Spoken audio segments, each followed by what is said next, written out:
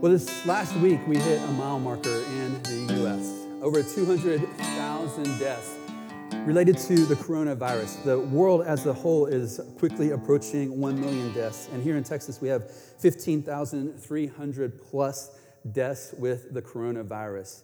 And during this time, a lot of us are asking some very deep questions and really struggling with this issue. And that's why we've been giving some time here, apart from our normal study in the book of Ecclesiastes, to dive into this issue and to think through it and to seek to be faithful to the gospel and what the gospel calls us to do in response to what Christ has done. But this does leave us asking the question, how should we live in a time of pandemic? How should we think? How should we move? How should we reflect on what our duty is, those of us who call ourselves followers of Jesus? That is a good question to ask. And I recently came across an article. It's called Christianity Has Been Handling Pandemics for 2,000 Years, written by a fellow named Lyman Stone.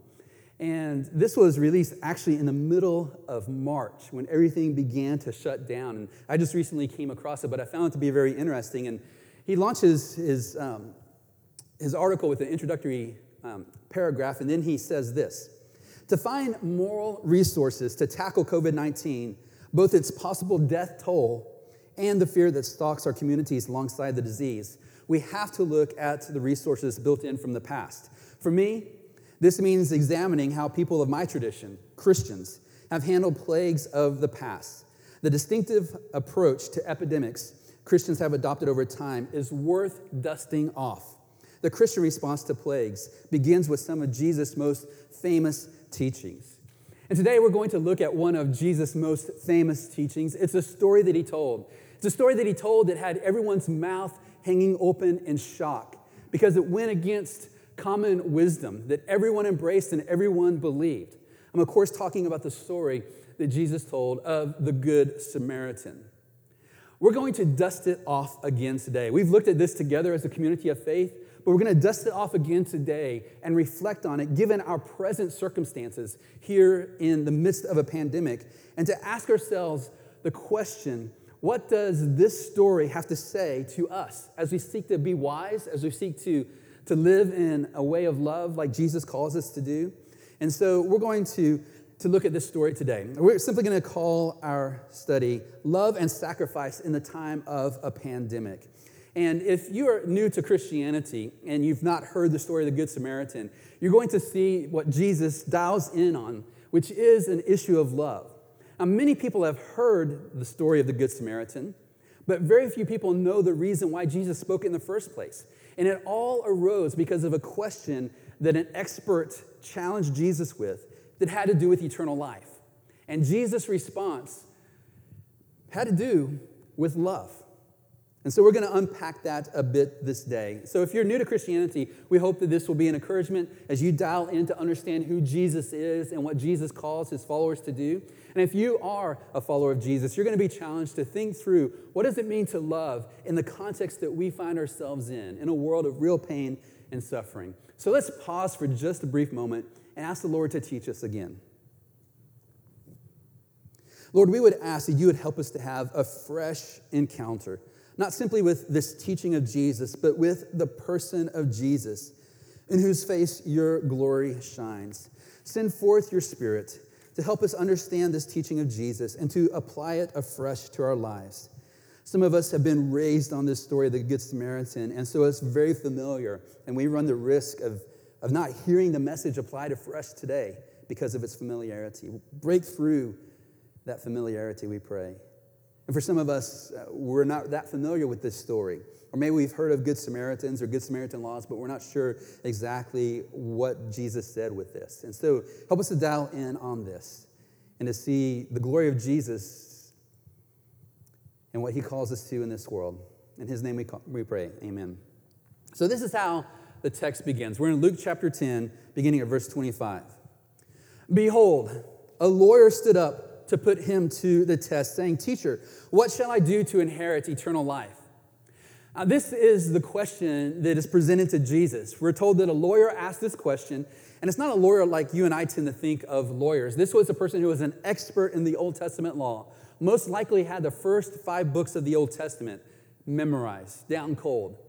Jesus, being a rabbi, most likely had that down cold as well. And so a lawyer stood up and he asked Jesus a question, but we're given a hint by Luke that he's not at all genuine in this. We're told here that he's wanting to put Jesus to the test. And so we know from the Gospels that the religious leaders were trying to trip up Jesus, looking for an excuse to condemn him. So here's the question. Teacher, what must I do to have eternal life? Let me just say, wouldn't it be great if everyone in our community was asking this question? If everyone wanted to know the answer to this. Not only is eternal life possible, but what must we do to inherit eternal life? And this is what Jesus said to him. It's a bit surprising. He responds with a question. He said to him, what is written in the law? How do you read it? How would you like to get a pop quiz from Jesus on the meaning of the Old Testament law and come up with an answer on the spot? I think many of us would freak out. I know that I would be really nervous about answering that question. But this is what the lawyer said. He answered, you shall love the Lord your God with all your heart and with all your soul and with all your strength and with all your mind, and your neighbor as yourself. Here he pulls a verse out of the book of Deuteronomy and another one out of the book of Leviticus, and he puts it together as a summary of the Old Testament law. That's his answer to the pop quiz Jesus gives. And Jesus said to him, you've answered correctly. Do this, and you will live. It's interesting that Jesus responded that way, isn't it? Not follow me, not even believe in me. Love perfectly. If you want to be a part of God's kingdom of love, love God with everything you've got and love your neighbor like yourself. If you do that, you can live forever. But in verse 29, we're told that he, that is the lawyer, desiring to justify himself, said to Jesus, and who is my neighbor? He's wanting to justify himself. That is, he's wanting to get himself off the hook. He's wanting to be able to declare himself as a person who has fulfilled the law. So he's asking Jesus for clarification here. Who is my neighbor? In other words, who am I obligated to love? It's an interesting question, isn't it? Jesus replied with the story that has become probably the most famous teaching of Jesus.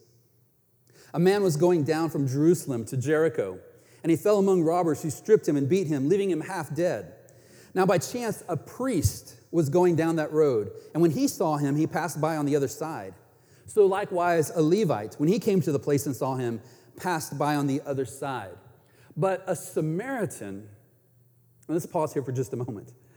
Jesus just highlighted two religious leaders, people who were the spiritual elite of the community of God. And they both noticed this man lying there beaten, half dead, and they avoided him. They went by on the other side. But a Samaritan, and those of us who know this story know how this turns out. But when Jesus brings up a Samaritan, let me tell you, his original audience would have thought the Samaritan would finish him off. Jews and Samaritans did not like one another. In fact, we're told in the Gospel of John that Jews did not have dealings with Samaritans. There was animosity between these two ethnic groups. So Jesus says, but a Samaritan, as he journeyed, came to where he was, and when he saw him, he had compassion. The original Greek word means he felt it from the core of his being, empathy and sympathy for this fellow. The English word, of course, means to suffer alongside someone. The Samaritan saw him and had compassion. There's a part of him that began to suffer alongside him, that was moved from the core of his being. And we're told in verse 34, he went to him and bound up his wounds, pouring on oil and wine. Then he set him on his own animal and brought him to the inn and took care of him. And the next day he took out 2 denarii. A denarius was a day's worth of wages. Took out 2 denarii and gave them to the innkeeper, saying, take care of him, and whatever more you spend, I will repay when I come back. So here was a Jew who was reaching out to this Samaritan across religious divides, across ethnic divides, at risk to himself, and at cost to himself, and took care of this man, began nursing him back to health, and gave the innkeeper money and said, look, if you have any expenses, hang on to the receipts. I'll pay you back when I come back on my journey. My friends, we can't understand how shocking this would have been. This would have been like, let's just say if you're a Republican, Jesus telling a story and the Democrat was the hero. Or if you're a Democrat, Jesus telling the story and the Republican was the hero. I remember when I taught university students this back in the day, I would talk about how Jesus might be telling this story to a group of university students at A&M, and the hero of the story is a Longhorn. I mean, that's crazy thinking, right? But it's hard for us to come up with a significant description of the animosity between these two groups and the shock that it would have been for Jesus to make not a religious leader of the Jewish people a hero, but someone they despised. Philip Ryken comes close in his commentary on this passage. It says, maybe it would be something like an Islamic fundamentalist helping an evangelical Christian who was injured in a terrorist attack. It was the last thing anyone would expect. I think he gets close there to explaining some of that animosity that might have been there and how jarring this would have been for Jesus to make someone who is despised the hero of the story. Now let's think about this for just a moment. The religious leaders saw this man. They avoided him on purpose, went by the other way. Why did they do that? We don't know. We're kind of given permission to imagine what the excuses might have been. But at the end of the day, is there any justification? Martin Luther King Jr. one time preached on this passage, and he said, I imagine the first question the priest and the Levite asked was, if I stop to help this man, what will happen to me?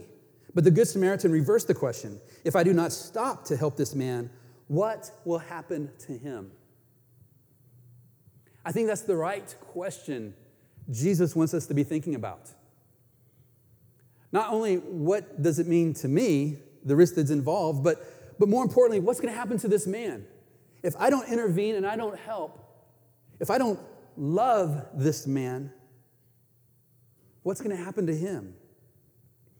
So Jesus asks the question, which of these three do you think proved to be a neighbor to the man who fell among robbers?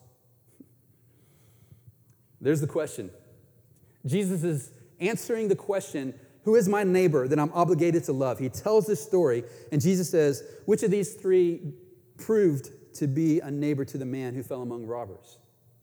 You see what Jesus is doing? He's not answering the man's question. The man wanted to know, who is my neighbor? Who am I obligated to love? And Jesus says, who is actually proving to be a neighbor? Who is the one who is loving others like they love themselves? Who's doing what they wish that others would do for them? So the lawyer grudgingly said, I believe, the one who showed him mercy. And Jesus said to him, you go and do likewise. Oh, it's that easy, Jesus, huh? You tie loving God with everything we've got to radical, sacrificial love of other people. And you make someone that is normally despised the hero and the example of the story of someone who loves well, someone who risked it all to love others. What are you doing, Jesus? When we looked at this before, this is how I summarized our study. Jesus calls us to love others because a neighbor is something we are, not something that we have. Jesus calls us to sacrificially love others because a neighbor is not just something that we have. It's something that we are. If we're understanding what Jesus is saying here, he's saying your obligation as a human being is to love. Your obligation as a follower of me is to love.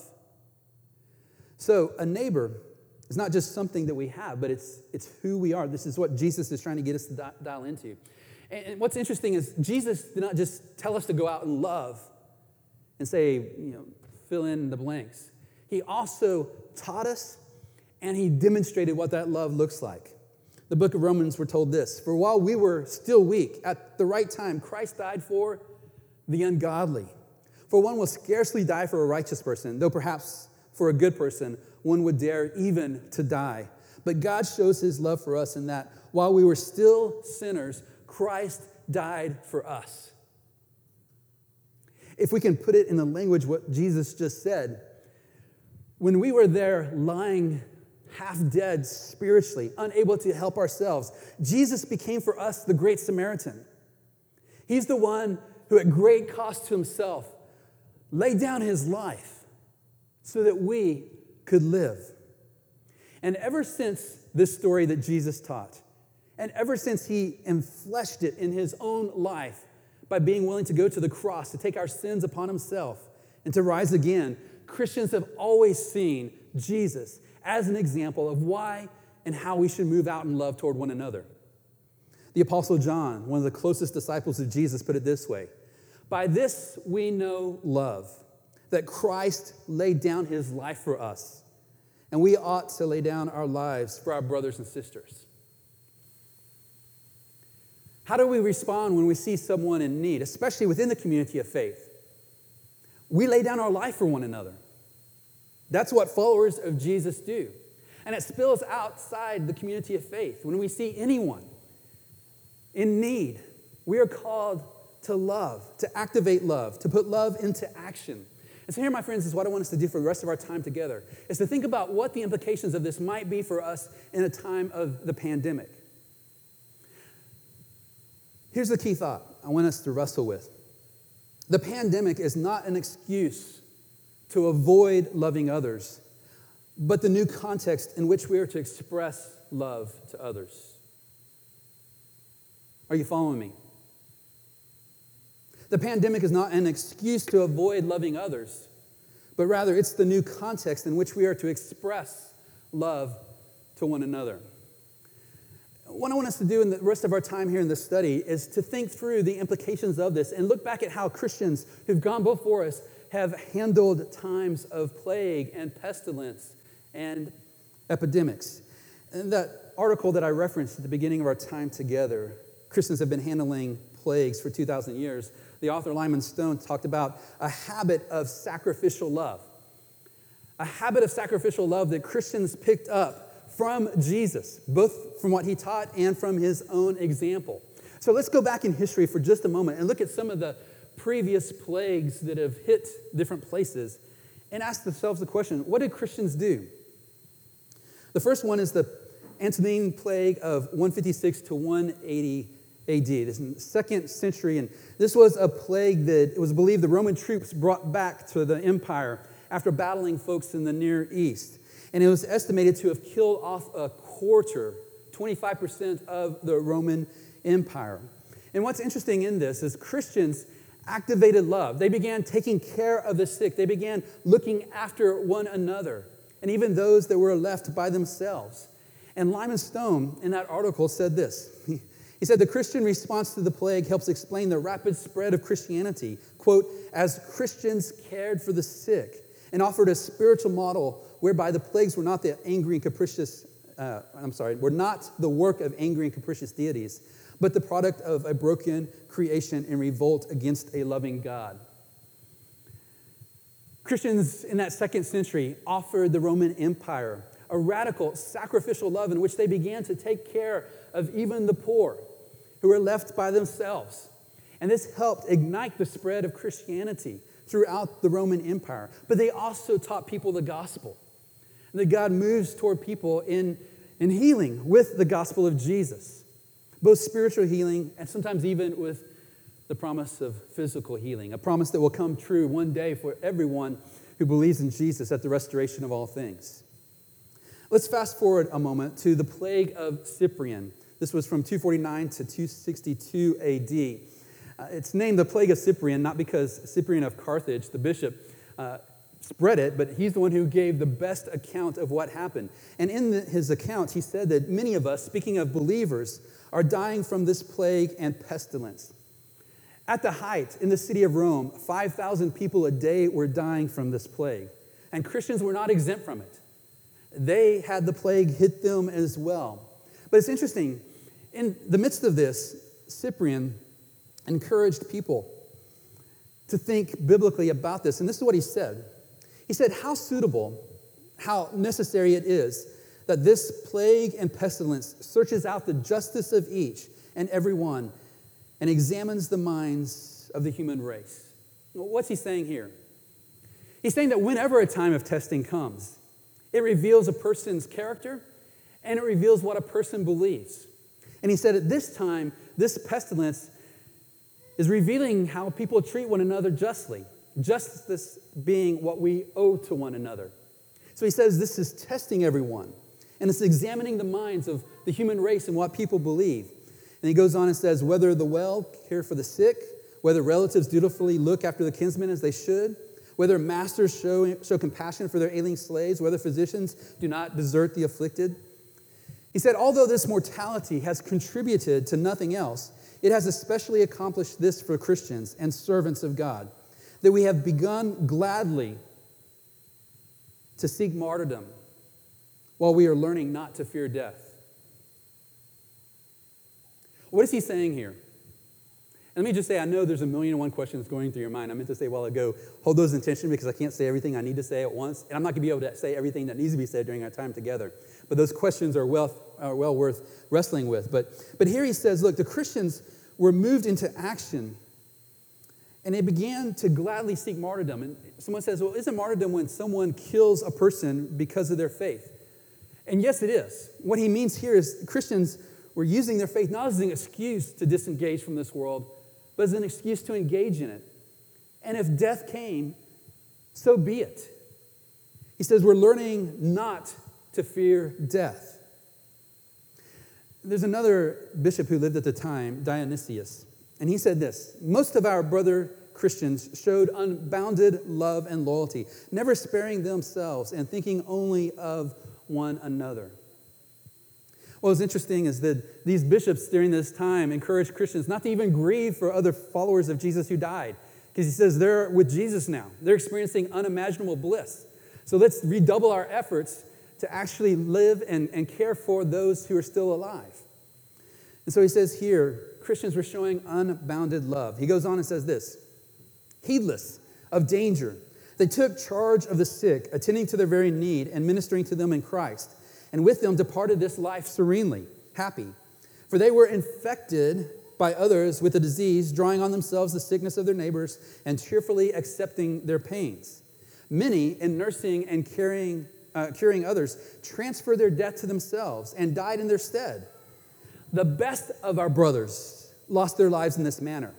A number of presbyters, that is elders, deacons, and laymen, winning high commendation, so that death in this form, the result of great piety and strong faith, seems in every way equal to martyrdom.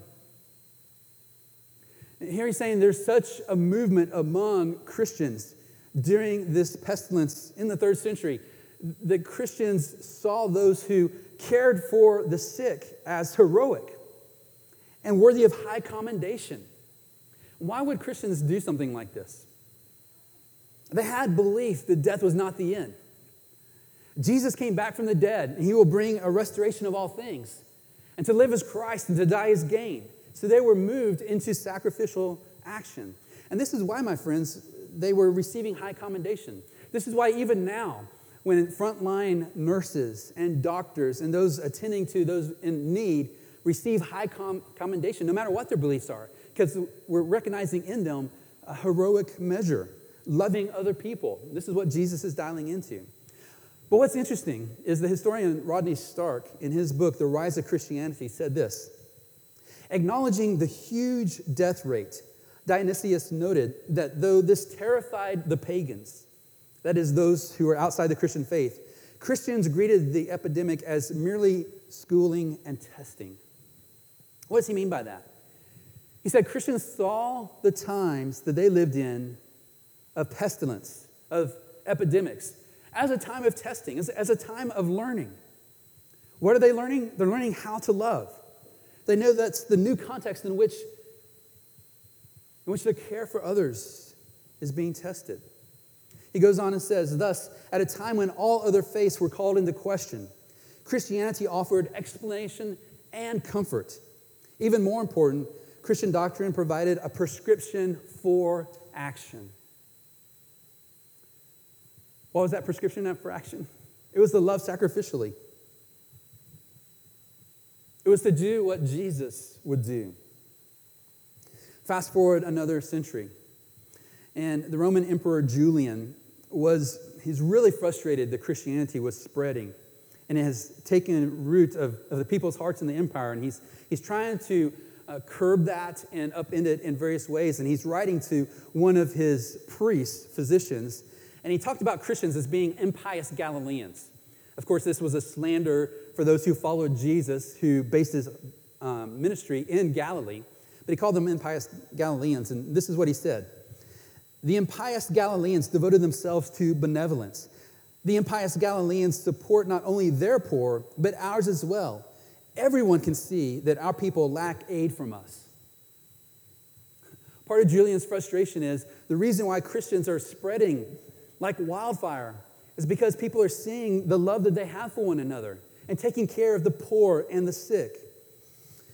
Perhaps that's why Tertullian, living in Carthage, in that northern city in Africa, said, "It is our care of the helpless, our practice of loving kindness that brands us in the eyes of many of our opponents."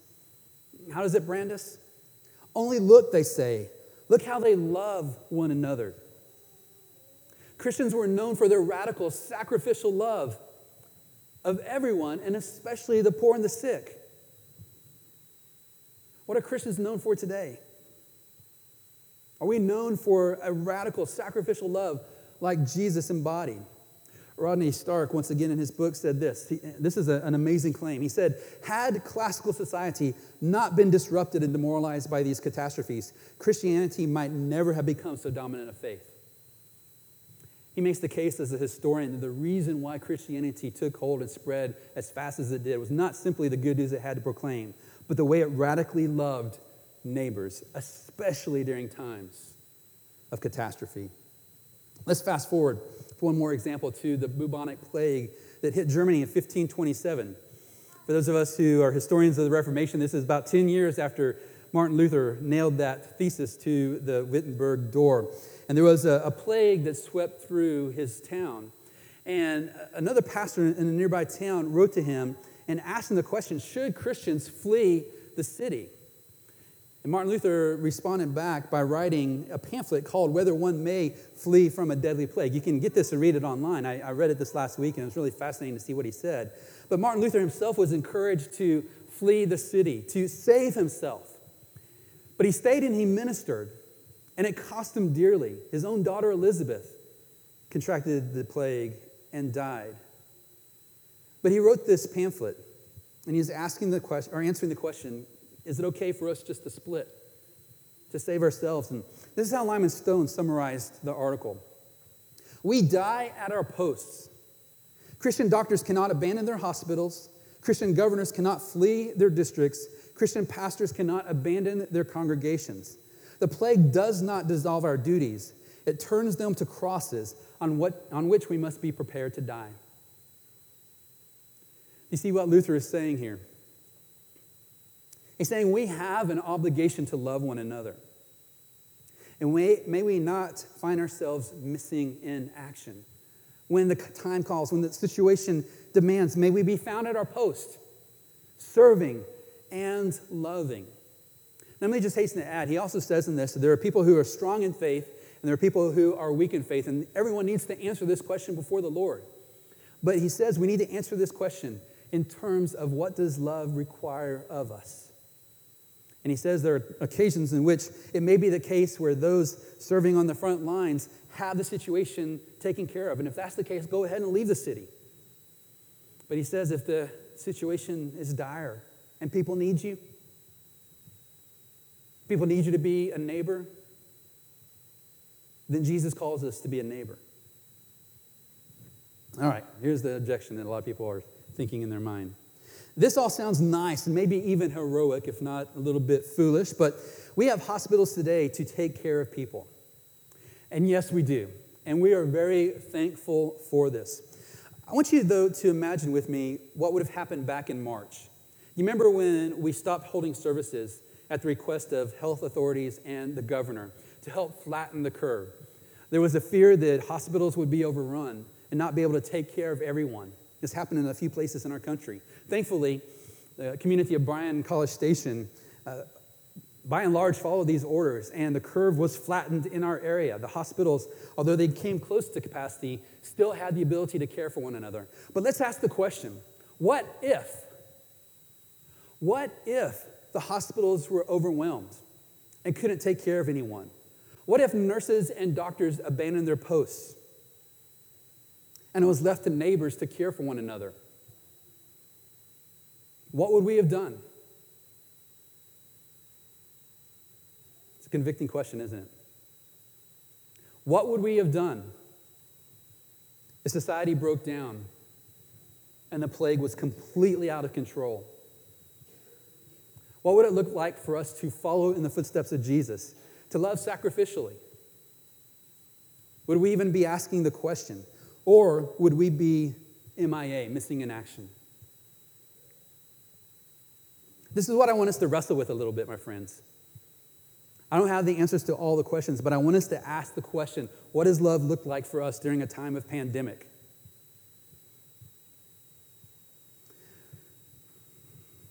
Lyman Stone, in another article I got off the link, said this. He said, don't abandon your post, but also don't be an idiot.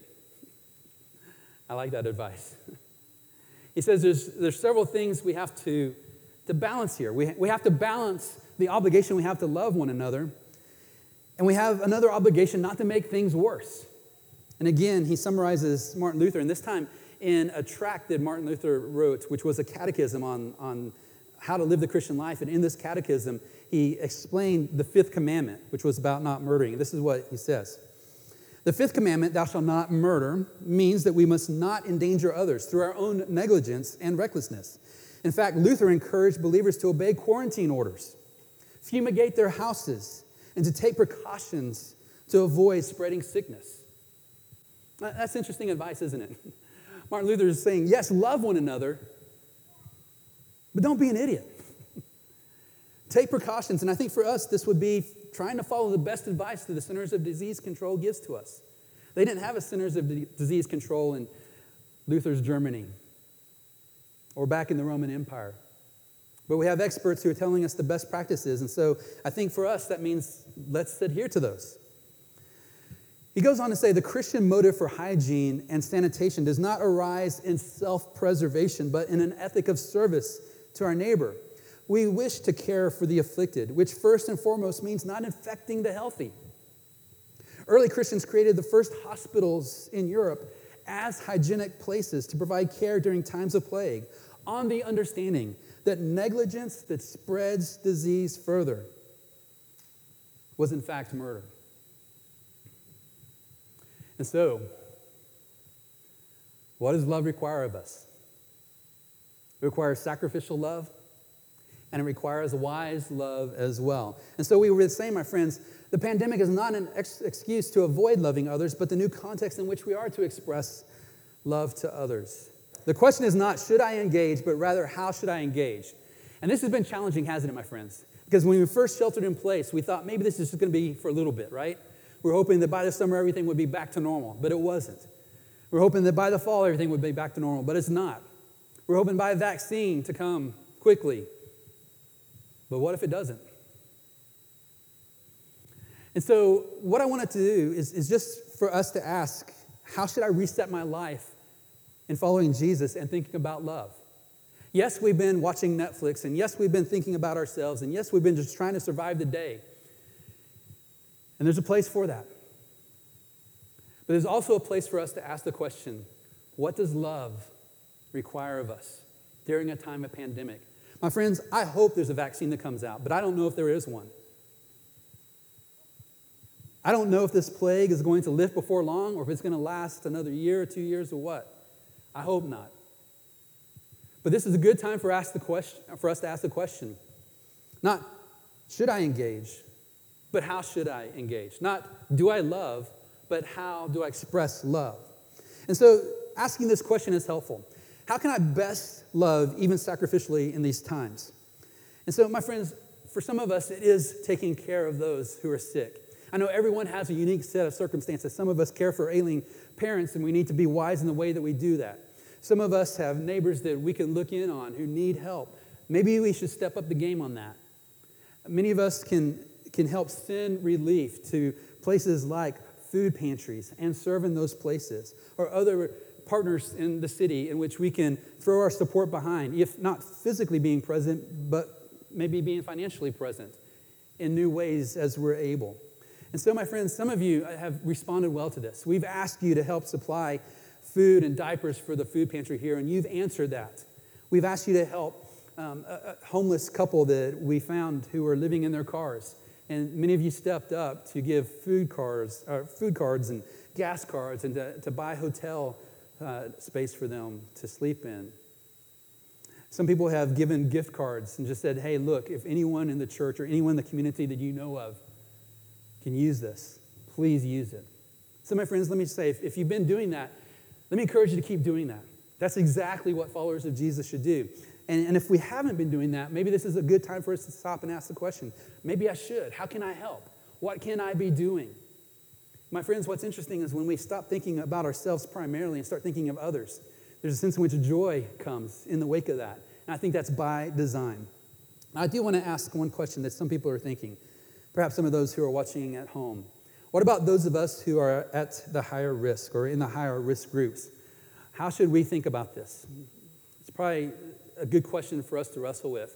And let me just say this as perhaps one way to answer this question. Let those of us who are in the lower risk group be the first to fill the gaps at the post on the front lines. We don't think you should be foolish. We know from the Centers of Disease Control that there are some people who have certain risk factors that make it more dangerous. And so let those of us who don't have those risk factors be found at our post on the front lines, helping those who need help. And maybe you can be on the back line, supplying encouragement, finances, prayers to be able to help out. And so that's I think, a good answer that we could offer in a situation like this that is consistent with what we've been hearing so far. I know there's a number of different questions that we could be asking. There's probably some in your mind that I haven't been able to answer. I think part of that is because we need to wrestle together as a community. And so let's reach out to one another and encourage one another and talk through some of these issues together. But make no mistake, my friends, our mission, according to Jesus, is love in action. And so let's put the words of Jesus into practice. Go and do likewise. Not because we're trying to earn eternal life. That's crazy. We can't. We haven't loved like we ought. But because Jesus loved us and sacrificed himself for us and rose again from the dead and invites all of us to believe in him and to join in his mission of loving a hurting world